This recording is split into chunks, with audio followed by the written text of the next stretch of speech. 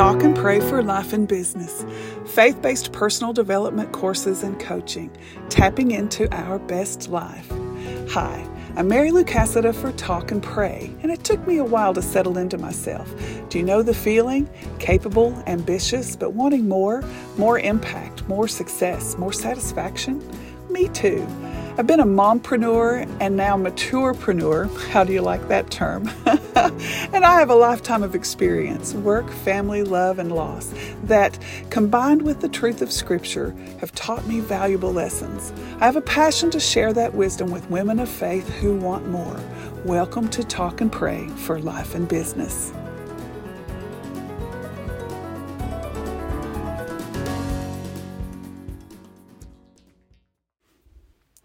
Industry, industrious, industrial strength. When you hear the word industry, you might think manufacturing or enterprises that are related, like the cosmetics industry or the recording industry or the film industry. You might also think of the captains of industry, business tycoons and philanthropists like Andrew Carnegie, John D. Rockefeller, Henry Ford, and Mary Kay Ash. We might think ordinary people, like you and me, wouldn't be in a list of such distinguished business people, at least not yet. Who among us has amassed the wealth and influence of those magnates? And yet, I believe we can all be captains of industry in our own way. I talked in last week's episode about my mother's systems and her incredible productivity and work ethic. Today is her birthday, and if she were with us today, she would be 91 years old. She's been gone since 2007, but her influence is still strongly felt in my family and in our community. If I could use a single word to describe her, I would say industry. Ephesians 4:28b says, "Be industrious, earning an honest living, and then you'll have enough to bless those in need." And that's the Passion Translation. The NIV says, "Work, doing something useful with your own hands." Mom's industry was our home. She never finished high school, quitting before her junior year to go to Cincinnati for work. Her parents had lost their home to a house fire, and as the eldest of 8 children, it fell to Mom to help. She loved numbers, and she said if she could have ever gone to college, she'd have become an accountant. She managed the family finances, such that they were, and she found creative ways to economize, often adding to the family coffers by selling her homegrown eggs, butter, and raw milk to neighbors. She was disciplined, practical, steady as the day is long. Each week looked much like the one before. Laundry day on Tuesdays with pinto beans for supper, a hearty stew for after church on Sundays, and cornbread every single night because Daddy liked it with honey or molasses. Mom did too, savoring the crispy crust of the bread baked in a cast iron skillet. She gardened every single year, and her garden was always rife with produce. I've seen her peel naughty little apples from our orchard for days until her fingers and thumb were stained deep brown from the juice. And she'd wrap her fingers with pieces of gauze when the old hickory paring knife would nick or sometimes slice more deeply into her skin, and the faint injuries would burn as the apple juice ran over her hands. Fried apples, apple butter, apple jelly, apple sauce, sweet apple preserves, dried apples, applesauce cobbler, and apple pies. A virtual Forrest Gump shrimp boat of possibilities. When she passed, my 2 brothers, my sister, and I had enough green beans, applesauce, pumpkin, peaches, and other canned and frozen foods to feed us for a decade. She believed in the dignity of work as unto the Lord, and she thanked Him for the bounty she harvested every year. She used her industriousness as a platform for her many gifts. The food she preserved so faithfully every year was used in hospitality. She fed our family, her extended family, families in need in the community. At our annual dinner on the ground, a Memorial Day tradition in our little country church, her chicken and dumplings, made from scratch apple stack cake, and potato salad were the first samplings to disappear. When she had an overflow of green beans in her garden, she'd ask others if they wanted to pick them. They always said no. When they didn't pick them, she would pick them and offer them again. No thanks, she was told. Not wanting to waste them, she'd then break the beans and pressure can them in sealed quart mason jars. Do you remember the Little Red Hen Golden Book, where the little red hen found a grain of wheat and did all the planting, tending, and harvesting, and invited the duck, the goose, the cat, and the pig to help? The other animals always said no, until the bread was baked and ready to eat. Oh, yes, they'd say, now that the little red hen had done all the work. The same with my mama's green beans, except, unlike the little red hen, she gave away the finished product. She knew she was being taken advantage of, but she couldn't bear to waste all that she had been given. Better to be generous and hospitable than to be a bad steward of her resources. Their lack of personal responsibility and industry did not excuse her own. Mom was often sought out for her wisdom. She was analytical, but not cold. She was a great judge of character, and her predictions of people's behavior was usually spot on. No matter if you were family or a close friend, if you were in the wrong, she didn't give you a bye on your actions or try to justify them in any way. If we came home with a tale of injustice, someone who was mean to us, or we got in trouble at school, her first question is, "What did you do?" She taught personal responsibility first. Failure or injury began first with you. The blame game never gained us sympathy nor excused us from our part. To this day, when I fail or miss the mark, or when I receive criticism or rebuke, my first question is, what did I do or not do to be where I am now? Once that is honestly assessed, I can move forward with what needs to change. You might think her personal responsibility stance was harsh. It wasn't. She was not given to lots of words. She never talked just to hear herself. She measured her words, weighed them, and selected them with care. She was a truth teller, and her soft-spoken humility enabled her words to penetrate the hearts of all who came to her for wisdom. She was also funny. Quick-witted and dry, her humor would sneak up on you. She'd zing you with an insight that was wise, apt, and hilarious, all in a turn of phrase. Most people thought Daddy was the fun parent because he was affable and a cut-up in public, but privately he was generally more serious and inclined to introspection. Mom was more reserved in public, but privately more open.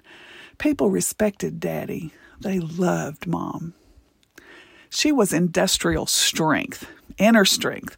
The year I was born, Mom and Dad moved from Cincinnati to the farm in Kentucky where I grew up, and it's still my home today. Before moving to Kentucky to raise their family, they both worked full-time in Cincinnati at RCA, making picture tubes for televisions. Google it if you're under 70 years old. Every possible weekend, they traveled on old US 25.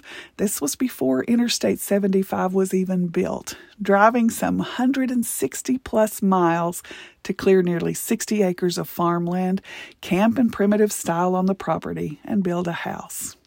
I asked Mom about that decision. Wasn't it risky, I asked her, moving away from the city, from good jobs, to a small farm that likely wouldn't produce income enough for a growing family? She and Dad knew how to garden, but farming, dairy cattle, tobacco? Her answer surprised me. It was a risk, she told me, and in an unusual acknowledgement of her capabilities, she said, "But I was betting on myself and your dad. We could work our way through it. Where there's a will, there's a way. With the Lord's help, I knew we would make it work." Because Mom and Dad were masters at self-leadership, their work ethic, risk management, and consistent activity toward their goals created the life they wanted. They wanted to raise their family close to the land and teach us how to live simply and abundantly, walking in faith. They wanted to leave their children better off than they were, and they accomplished those goals and more. Toward the end of their lives, they helped me plant a vegetable garden. I was about 38, 39 years old and still rather fit and agile. And Mom, a mother of 4, plus 3 she miscarried, would have been nearly 70, and Dad coming up on 77 years old. Their stamina was incredible. I was easily discouraged and more than a little whiny. "This is really hard," I would say, and Mom, ever direct, would retort, "Keep at it." She and Daddy were this whirlwind of results-producing, step-by-step, intentional activity. pacing out the rows, planting the seeds, dropping fertilizer, using the hoe to rake dirt over the hills, and chopping out weeds. Sounds a little like the little red hen, doesn't it? And I was standing still in the eye of the maelstrom, wondering if I could ever grow anything without them. It wasn't just work ethic, although they both had it in spades. It was self-management, self-confidence, and an unwavering faith. Industrial strength. Was Mom ever tired or discouraged or worried? Of course. But she didn't allow those feelings to control her. I remember a season when the cows were losing calves. Each loss would have a dramatic effect on the family economy. Mom prayed, trusted God, thanked Him for her able-bodiedness and His provision, and together she and Dad buried the carcasses and moved on. They didn't have time or energy to devote to, "It's not fair," or "Why is this happening to us?" Those self-indulgent questions would only hinder their progress, their movement forward. Because of their industrial strength, they left us with a legacy of faith, integrity, mental, spiritual, and emotional fortitude, an inheritance of a debt-free family farm, additional free and clear real estate, and savings that covered Mom's expenses after Dad passed away, more than enough to bury them both and leave a financial provision for each of their 4 children. Proverbs 31 gets rolled out on Mother's Day as a tribute to the women of noble character.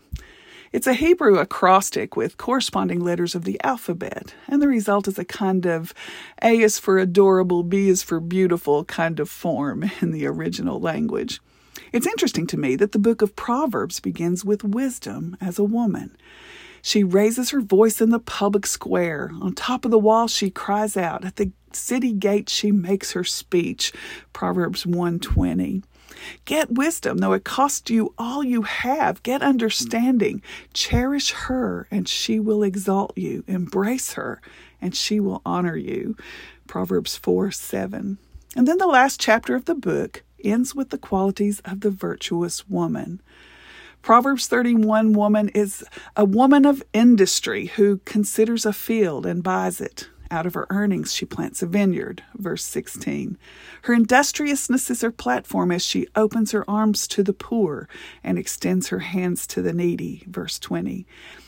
And her industrial strength is visible because she can laugh at the days to come, and she is clothed with strength and dignity, verse 25. My mom was a woman of noble character, a captain of industry. I am so blessed to have had her as an example of what a woman can be and do.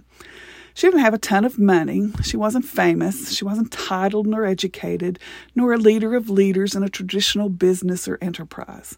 But she was wealthy in wisdom, in experience, in relationships, and influence. She used her gifts wisely and well. I pray I am even half so wise and industrious as she. Happy birthday, Mom. Leave the light on for us. We'll be along shortly. Father, thank you for your tremendous gift to me of my mother. I thank you that she knows you and taught us about you in her time on earth. Not everyone has such a mom, and honestly, Lord, I worry that I am not such a mom, failing to have her industrial strength, her work ethic, her humility.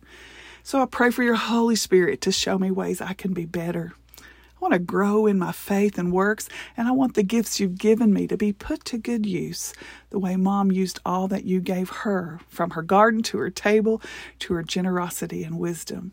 If anyone lacks wisdom, James wrote, inspired by the Holy Spirit, let them ask of God, who gives generously.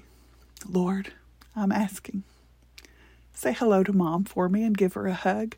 Tell her I love her, would you? I love you too, and I praise and thank you. In Jesus' name, amen.